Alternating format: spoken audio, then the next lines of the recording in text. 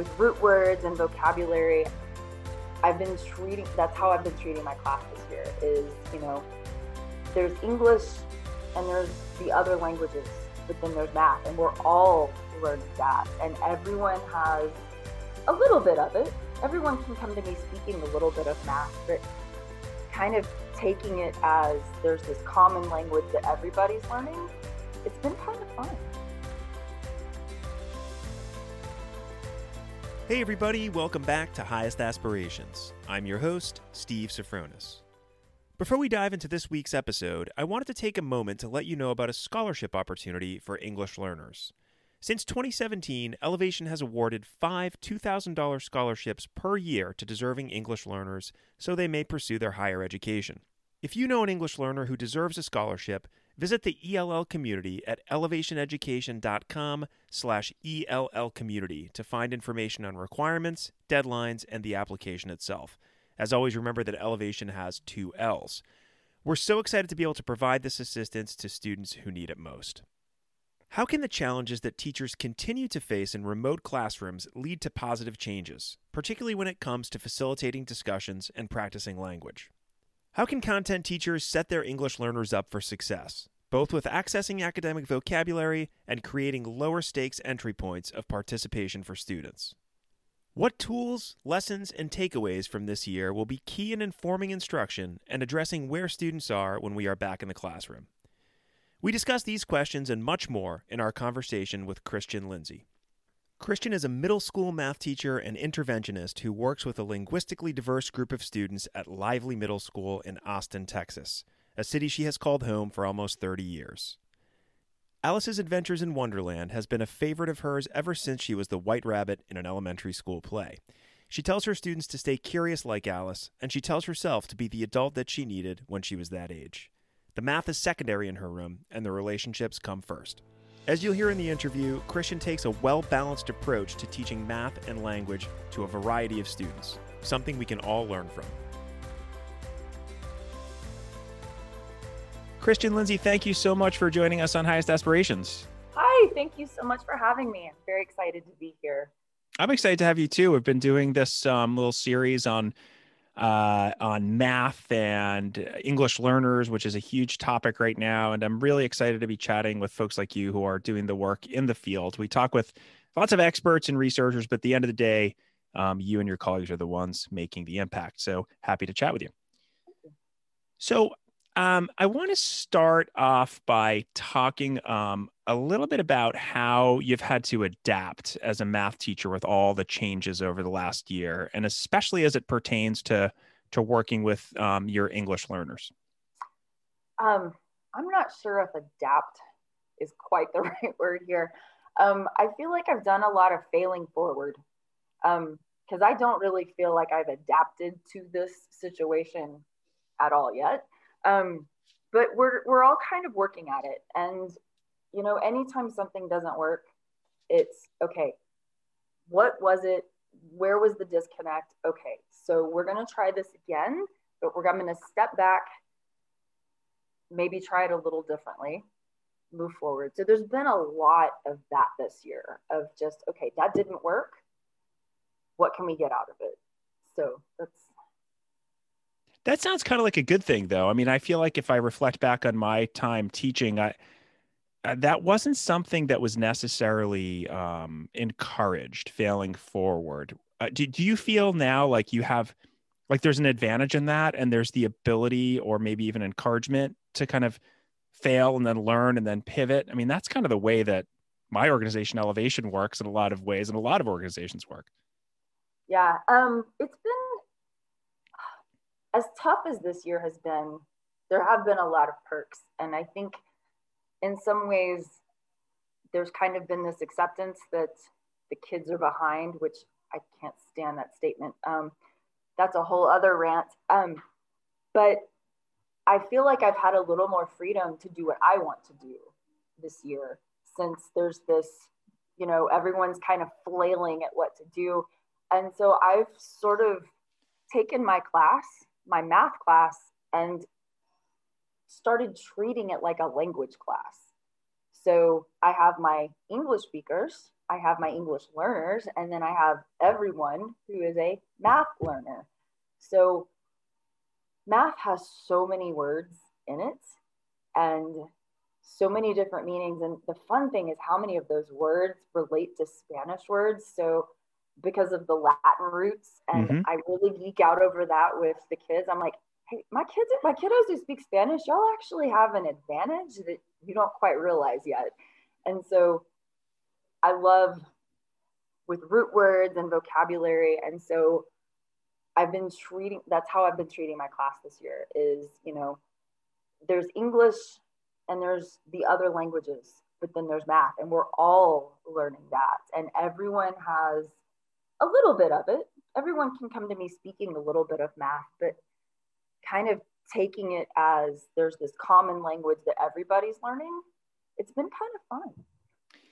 That's so refreshing to hear that. And I'm sure I'm not the only one thinking that. Our audience is primarily, teachers who are working with English learners or EL specialists or administrators. And to hear you say that you're treating your math class like a language class, it is really great to hear, because I think that there has been traditionally a tremendous focus on learning math skills, right? Which obviously you can't really learn unless you have the language to learn them. But I don't know if everybody's on the same page there yet, unfortunately. So that being said, like I want to probe a little bit there. You're talking about treating your math class like a language class. There has to be focus on learning math skills, but how can we make space for class or group discussions that provide opportunities to practice language skills? And how are you doing that in this weird setting that we're in now? Well, that's something that I always did. I drank the 7 Steps Kool-Aid.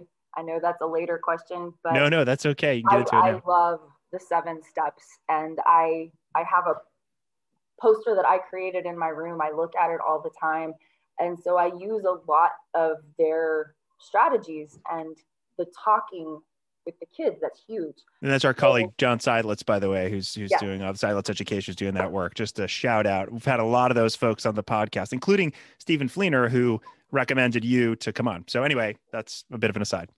I kind of forgot what I was saying. That's because I interrupted you. So you're talking about the 7 steps, and as a way that you're able to infuse language.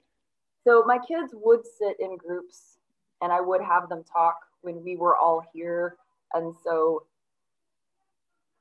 that's a lot different when we're putting them into breakout rooms, because I don't have that connection with them. And the shy kids who are shy to talk, when you put them in a breakout room with other shy kids who don't want to talk, not much talking happens. And there's the real trick of this year, is when they were in the room, I could build the relationships. I could get that anxiety level to come down, and I could get them to speak to their peers. That's the biggest challenge this year, is just getting them to talk.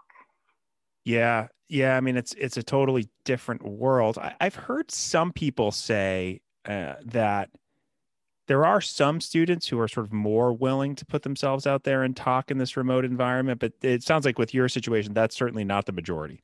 No. Yeah. Really not. I was really hoping that the home environment would kind of help ease some of that anxiety, but it seems like it had the opposite effect. Yeah. That I was hoping would happen. So that actually was an eye-opener for me. Was thinking, maybe since they're home, we might have a little more parental support, and unfortunately, not the case. So many factors there with the home situation. I mean, I like to think we have 4 children that are in all different learning situations from 3rd to 10th grade. And I'd like to think of myself as a longtime educator and someone who's passionate about education and lives in a, fairly stable home. I think that it would be easier to do, but it's, even under the best of circumstances, it is not easy. Someone said it perfectly early this year. Why are we having a Zoom meeting for parents who don't speak English, who don't know how to use Zoom? Yeah. And that's kind of what's been happening a lot. It seems like throwing lots of answers at problems that aren't necessarily the right answers. Right. Yeah, I think people are doing their best, but there's, it's hard to adjust. Another question about that language piece and getting students to work in group discussions. Have you found any tech tools or strategies that have helped make math conversations, number one, happen remotely, and number two, that might even make discussions better in that environment? I wish I could say that I had. It's okay if you haven't. I'm still working on, honestly, sometimes just getting them to say anything. Turning on a camera, we're getting better with that. But there's just that level of shy and anxiety that we just still in February, we still haven't seemed to get over. It's amazing because that was like when this whole thing happened, which is, started almost a year ago now, we did a series called Look for the Helpers, where I basically put an invite to any teacher who worked with English learners to come on and just talk about the challenges that you're facing. And for months, it was, we need to get students to feel safe and feel less anxious and feel like they're ready to learn. And we're still dealing with that, right? I mean, that's exactly what you're saying, is that we're in February. The hope was that, in the hierarchy of needs there, Maslow's would get to that comfort. And so students can learn. But it sounds like what you're saying is that there are still students who aren't comfortable. Is that a math specific thing, or is that just a learning, ready to learn thing? I think it's everybody. I've noticed in pretty much all grade level or content level meetings across the board, the cameras aren't on, they're not talking. It's hard, it's hard to teach when they don't participate. So that's been the biggest challenge. Yeah. All right. Well, let's talk about something else that I'm sure it's going to be all challenges really. That's kind of the nature of teaching these days. And we really appreciate the work that you're doing. I want to talk a little bit about assessment. Formative assessment is obviously always has been critical to gauge each student's needs. Especially, when they're learning now, their learning and living circumstances are so heterogeneous. I mean, you just mentioned that, you hope that the home life would make students more comfortable, but that's not necessarily always the case. That being said, when I think about formative assessment, I'm thinking about kind of like low stakes, less evaluative ways to kind of gauge students and figure out where they are. Not only gauge their skills, but even give them some confidence. What have you done to try to accomplish that goal, and what have been the results of those efforts? This is the one I'm super happy about, and that is the Zoom chat. I don't this is something that will be incorporated in my room, in my class, even once we're completely all back. It might not necessarily be Zoom, we won't need the video, but having that ability to chat with my kids, even the kids who never turn on their cameras and never say a word, they will still answer in the chat. And giving them the ability to send that answer to me privately, there is suddenly that fear of there's no penalty for a wrong answer. And that's that key is something I have to really hit home with my kids in the beginning is, y'all, I don't care if you get it wrong.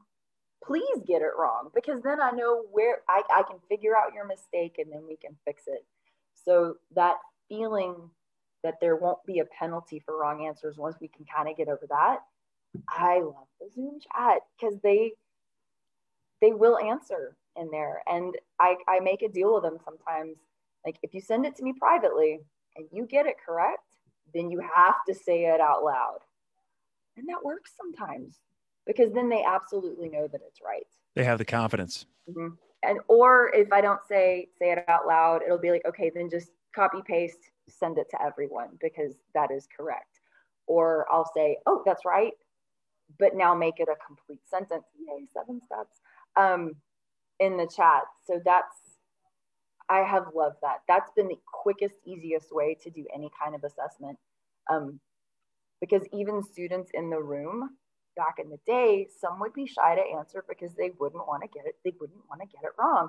Now I am literally the only one in the room that knows, and it's kind of nice. That's really interesting. That's a simple, obviously, tool that these days everybody is using, and I'm not sure how many people would think of it as a formative assessment tool. And even more interesting is your idea about using it moving forward. And there are plenty of tools that we could use as back channels, assuming that kids had some kind of device that they could use. Um, and by back channel, I mean just a place where they can reach you individually, or if they want, as the entire group. Um, and we're talking about assessment there, but I can't help also but think about your sort of stressing your math class as a language class. Is that also a way for them to kind of use some language, or is that more quick? It's a little bit of both. There are two places that they can communicate with me typing. The Zoom chat is one, and then we also have our Blend, which is AKA Canvas, but we call it Blend. So anytime they answer a question in Blend, they have to use a complete sentence. And I give them the sentence stems and word banks, and they're really good about it. I'm really proud of them. The chat is their one place where they're off the hook on a complete sentence. That's so great. So they have a place that's like just at low stakes. They don't have to worry about it. But then they have the other place where the expectation is that, they have to go a little deeper. Okay, that's great. I think that I'll bet you that there's a lot of people that are doing what you just mentioned, but I'll bet you there are a lot of people that don't, and maybe we'll start. So that's nice, because we're all at this point using Zoom, most of us. That chat is amazing because Yeah, they can just type it in real quick or talk to each other. Sometimes I love watching them talk to each other. yeah, that's great. Let's get into again, I've said this like already 5 times, I think, but I love your focus on language. So I want to talk about given that sort of propensity you have to really teach math as a language, or use language to teach math. What are some ways you have found to prepare English learners for upcoming math lessons? Especially like in those moments right before your instruction starts, whether it's especially if it's going to be asynchronous or unfacilitated. I mean, there's a few ways to do it. We always hear about you got to activate background knowledge. Some people like to front load academic vocabulary, spark curiosity, excuse me. And it seems like when I ask people this question, or I have in the past, like the video, I show videos. That seems to be the go-to resource. Are there other ways that you have found to make that happen, so that students come prepared to use the language that they need, or at least understand it? I'm not a video teacher, so I will use Good. my Other ideas. so my time in class with them is when I would use that. I really like front loading that academic language. Especially I'm thinking constant and coefficient right now because that's what we were working on. And if they know, which the constant is on the x and the constant's not doesn't have a variable and the coefficient does, even if there's some of that English swirling around it that they're not quite getting in the lesson, they're going to know the word, coefficient is this number, or the constant is this number. So because that will be in there, I also love tying in words. I say math like took that word. So like the word constant, you've heard that is not a math word. We just use it. So I like to have them look up this word. What does this mean outside of math? What do you think of when you hear this word? If a teacher's constantly complaining, what's going on? And so kind of keying in, why math picked this word is kind of fun. So when you don't have the Latin roots to go with, then you use things like it's a real word. Yeah, let me dig a little deeper there, because it sounds like you're getting your sort of gold standard is getting to the point where when the students are doing something with the math, they understand the academic vocabulary. You've front loaded it. And you gave a great example of looking a word up in a dictionary and its kind of normal meaning, constant being this one, and then kind of playing with it a little bit. But how do you do, like, walk me through how you go about making sure that students know, was it constant and coefficient, before the stakes are higher and they need to use it like in a math problem? We would do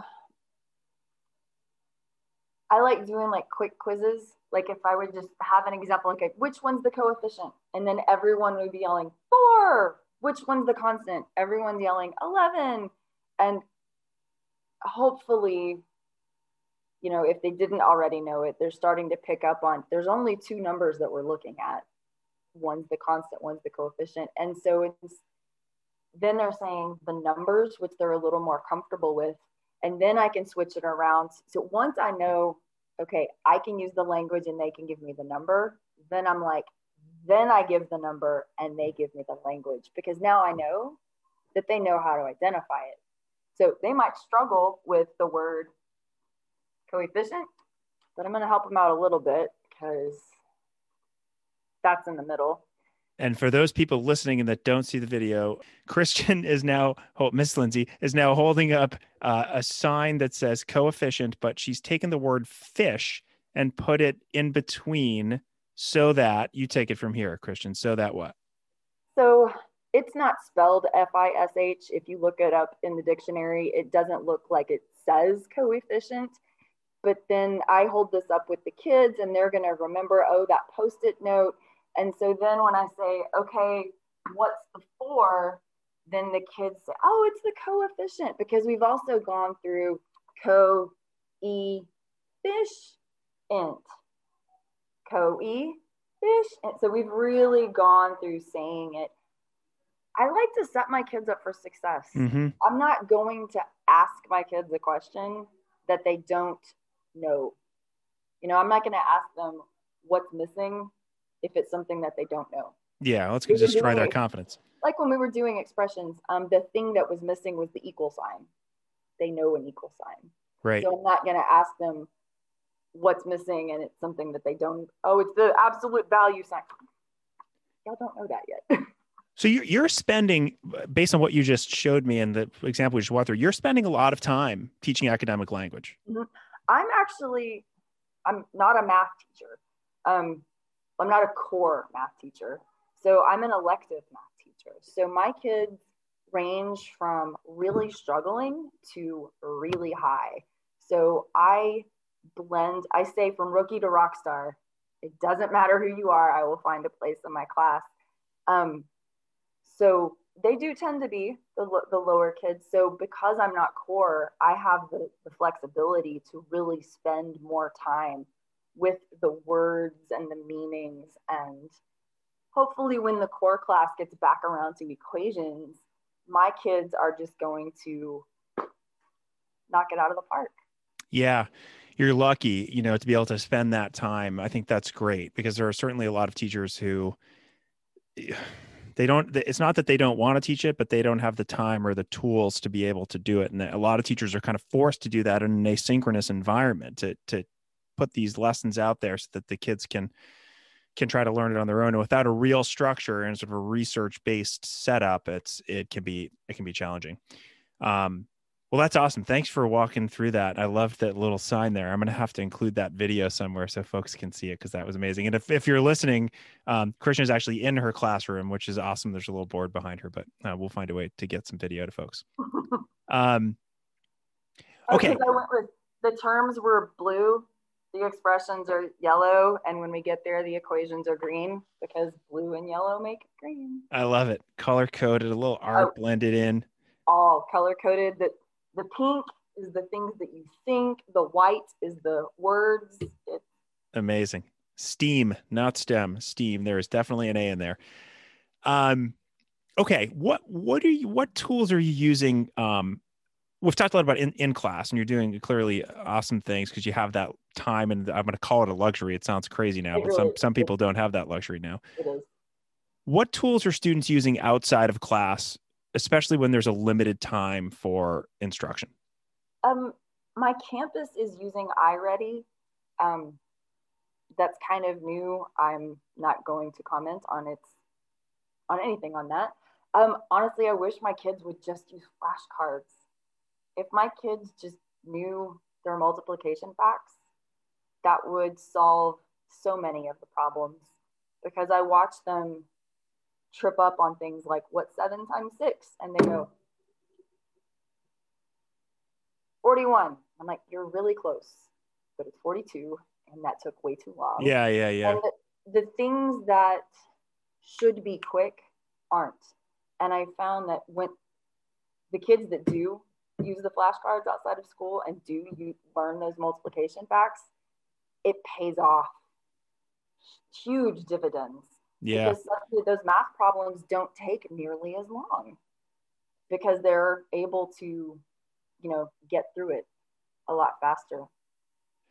Old school techniques work. Unfortunately, it seems like as time goes along that, kids are expecting more in the way of gamification and rewards and everything else. So it'd be cool if you had a tool that could be as engaging as the work that you're doing in class to teach them that. I laugh that I'm so old school that I'm like back around to where it's new. The kids haven't seen it before. Right. I know. Right. I know. I was just talking about cassettes with somebody recently, like the tapes, and anyway, that's a story for another time. Oh, I love it. A little sticker of one. Yeah. I was talking about it in the context of, I used to teach high school Spanish. I taught the AP course, and the kids had to record themselves, much like the English learners do in the access testing or whatever. You're in Texas, so their test there. But they had to do it on a tape, and this is even 5 years ago. And the kids were like, "What is this thing? And how does this magic work?" It's incredible. One of my favorite memes is someone's holding up a floppy disk. It says, "My kid just asked me why I 3D printed the save button." I love it. That's fantastic. Oh man, that's great. I'm glad we went into that. We went down that road just for that, because I'm going to remember that one. Oh, Gen X, man, we're it. Right. I know. I love it. I'm proud. Hi, everyone. I'm Teddy Rice, president and co-founder of Elevation, the Highest Aspirations podcast. It's created to keep you informed and inspired around the issues that matter most to the students you serve. We'd love the opportunity to talk with you about how we can help strengthen your EL program. Reach out to us anytime at info@elevationeducation.com to set up a time to chat. Now, back to Highest Aspirations. Okay. Getting back to math and English learners. Yeah. You're making the best of a difficult situation. I can tell that you're a positive, passionate person, and just based on the stuff that you've shown me, you're doing great work in the classroom. But what do you wish you had to ensure that English learners had access to rigorous instruction both now and in the future? What would help you get them there? I think confidence. Because that's what the teachers give the kids. Kids walk into our room and often lack confidence. And it's the teachers, yes, you can, support that will get them to take the risks to do the learning. But unfortunately, when you're at home, that's the teacher isn't there to really build that confidence up. And if you're lacking confidence, then I can completely understand why you're not going to log into a class that you're going to be lost in. So I don't know. I don't really know how to give them confidence, but I guess all of the teachers are here. And if the kids would show up, we're here and we want you here. And whether it's in person or on Zoom, please show up, please. And it's okay if you're lost. It's okay if you're behind, which again, different rant. Everybody kind of is. And I understand the hesitation to log in because it would be that same nervousness as it would be going into school. So that's my show up, guys. We're here and we all want you to succeed. Yeah, confidence. And it sounds like a big problem with the confidence right now is just that remote environment that's taking some of that confidence away. It's taking longer for students to become confident. And that's probably resulting in something that you've talked about a lot and said, I don't want to go down this road, but I think it's important that we do go down this road. And you've used the word, behind. The research and the media is using the word or the expression learning loss over and over again. Is learning loss happening in your experience? Question one. Question two, what are you and your district and your school doing about it? And how do you feel about the term? I hate that term. It is happening, unfortunately. Learning loss happens every summer. Learning loss happens over spring break. Okay, so yes, it happens when kids aren't in school and they're not using it. It's gonna but it's kind of like riding a bike, and once you're back in it, you're right back in it. So you got to just stay on the bike, it sounds like, if possible. So using that metaphor, are there any plans to keep the students on the bike throughout the summer, or at least kind of get them to maybe where they were so that moving forward, they don't have this inability to ride the bike, to avoid using the expression that you don't like? So to me, like the term, like they're behind. Okay, it's the timeline is a man-made construct to begin with. So the kids aren't necessarily behind; they are where they are. Like, stop making it sound like the pandemic, like it's having some academic issues, sure, but it didn't mean they can't learn. So I keep forgetting where I'm at. I'm sorry. No, that's okay. I think what you said is really poignant. I mean, that the timeline is in fact our own construct, and kids are going to learn at different rates. And we talk a lot about personalization and differentiating instruction and competency-based and different paths and blended and all these things. But at the end of the day, it's the teacher's responsibility to do that. And the teacher is overwhelmed, perhaps more so now than ever. The teacher perhaps doesn't have the tools that they need to make sure that they're differentiating appropriately and that they're personalizing appropriately. And so we have what we have. Am I on the right track there? Absolutely. And it's not like the teachers don't know that the kids have kind of, not had school for a year, even though we've all been trying. So I don't think the learning loss is as bad as they're making it out to seem, because it's not like we're not trying. And the kids are surviving a pandemic. Right. They're learning a whole lot of stuff that they would not have been learning before. So you know what? There's no learning loss because they're learning other stuff. Yeah, that's a great point.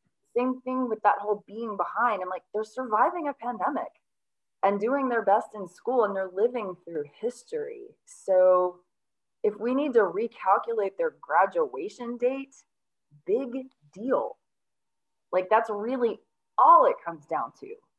And when the kids come back and things, we all know that we all kind of need to go back about a year, you can't be behind if we all stopped at the same point.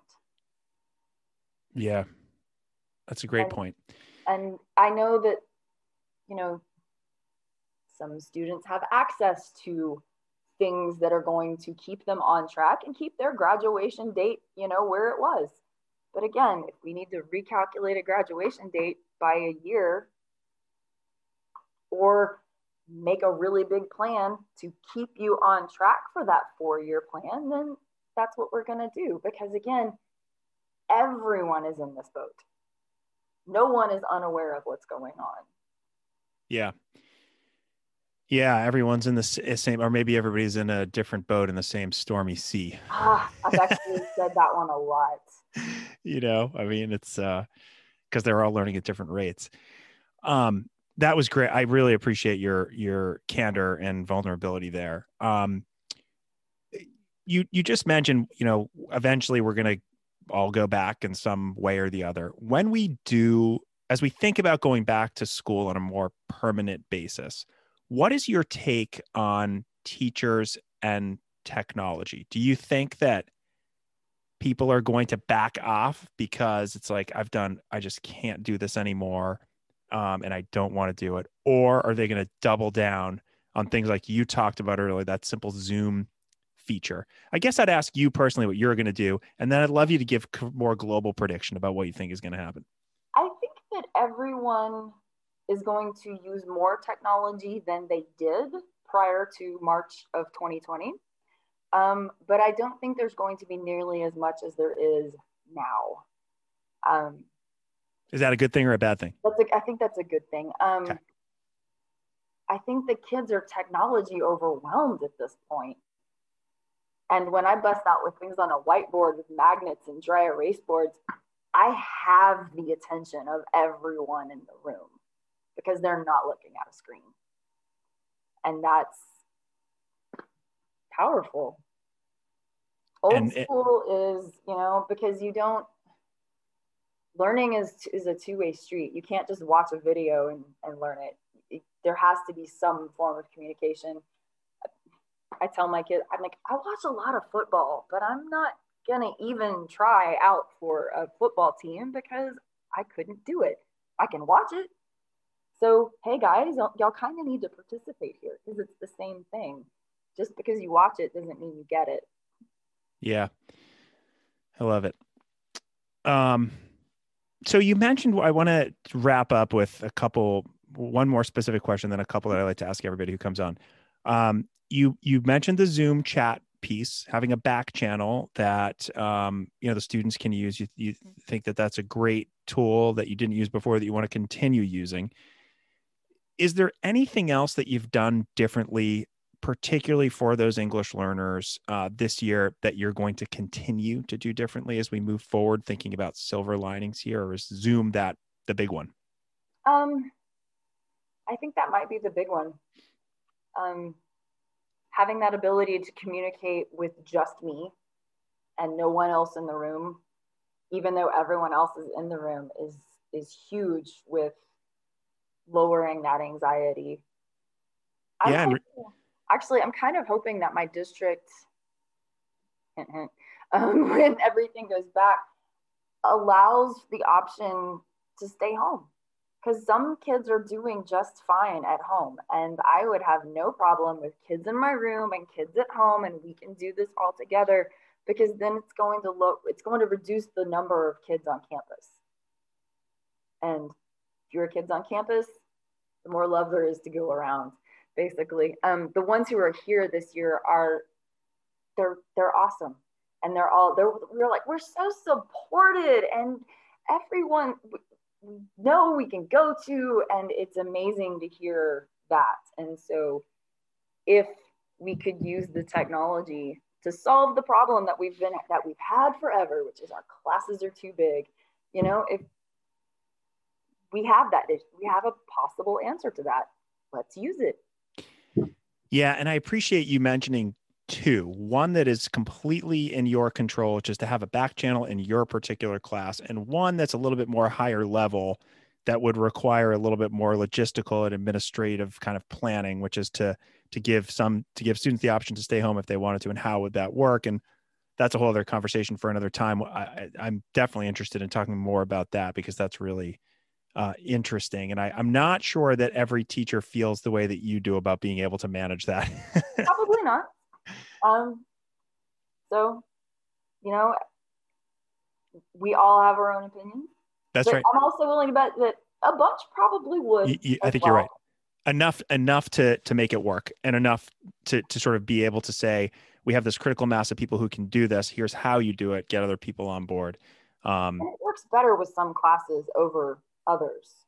Simply, I know that the art teacher is, it's kind of hard to teach watercoloring to students who may or may not have the watercolors themselves. So I get that, it doesn't work for every class. So, but it works for some. Right. Great. Well, I want to move on to two questions that I ask everybody. The first one is there a book or other resource that's either influenced you personally or professionally that you'd like to share? Professionally, I'm a big fan of the 7 Steps. and Capturing Kids' Hearts.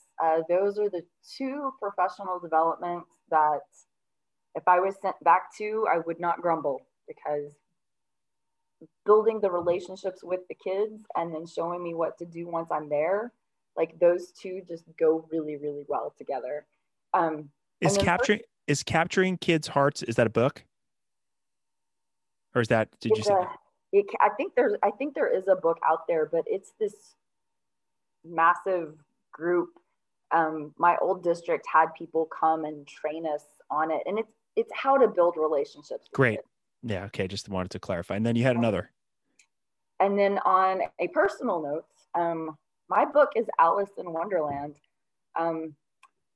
That's been ever since I was a little kid. My mom called me her little Alice because I was just curious about everything and scheming and always getting into something. And that's what I tell my kids. I'm like, stay curious, go try it.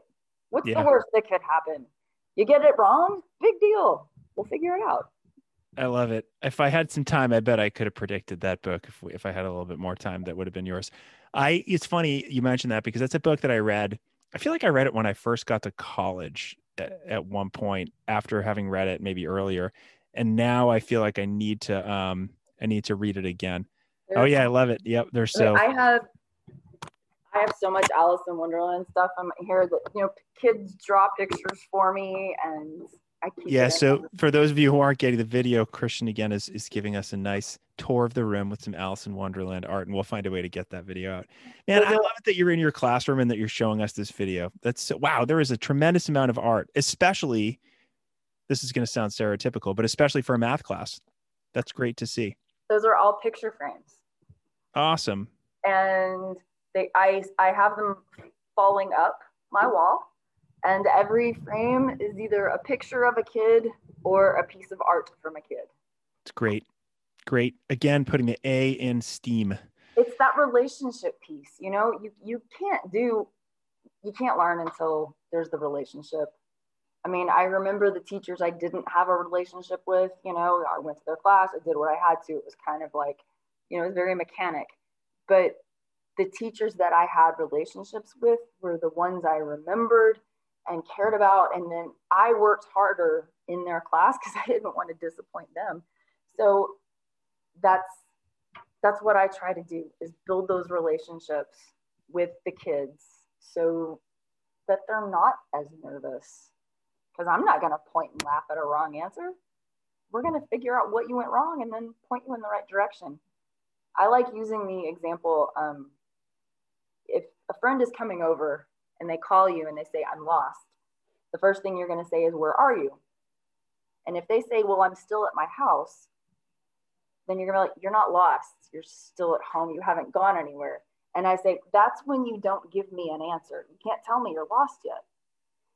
But if they give me an answer and it's wrong, okay, now you can tell me you're lost because you've actually gone somewhere. Mm-hmm. And so I use that metaphor with my kids a lot. And they'll be like, I'm lost. I'm like, no, you're not. You haven't left the house yet. You're not lost. Go get lost, and then I'll come find you. Yeah, that's great. Well, we've come full circle back to the relationship piece, which I think is great, because that is now and always the most important element of kids learning anything and being successful. And you've given us a lot to think about, Christian, which I really appreciate. Can people contact you if they have questions? And if so, how would they go about doing that? Sure. My work email is christian.lindsay@austinisd.org. Should I spell my name out? No, because I'll put it right in the actually, you should. Why not? Yeah, go ahead. So Christian is Christian .Lindsay LINDSEY. My parents thought naming me Christian and spelling it with a K would be more girly. Just kind of wound up being spelled all the time. Yeah, it's one of those names that you probably always have to ask for the pronunciation. I know I did, but yeah, and we'll include that email as well as the links to the books that you mentioned in the show notes. And with that, Christian, it's been a pleasure. Thank you so much for, as I said earlier, your candor, your vulnerability, your ideas, which are simple and actionable, which are always the best kind of ideas. And clearly your passion for the work you're doing. I think we need more people like you to teach math in all courses. So thanks so much. Thank you. It was amazing to be here. And yeah, I hope I get to talk to you again. I'm always interested in someone who was willing to listen to my rambling, crazy math ideas. It's not rambling or crazy, but listening, I'm definitely happy to do. I'm glad that that's kind of part of my job here and amplifying voices like yours. So thanks again. Really appreciate it. Awesome. Thank you so much. Thanks for listening to Highest Aspirations. If you liked our show, please be sure to join the ELL community at elevationeducation.com/ELL community, where you'll find all the episodes of Highest Aspirations and other resources to help educators maximize the impact on their English language learners. Also, let us know how we're doing by writing a review on iTunes or wherever you listen to your podcasts.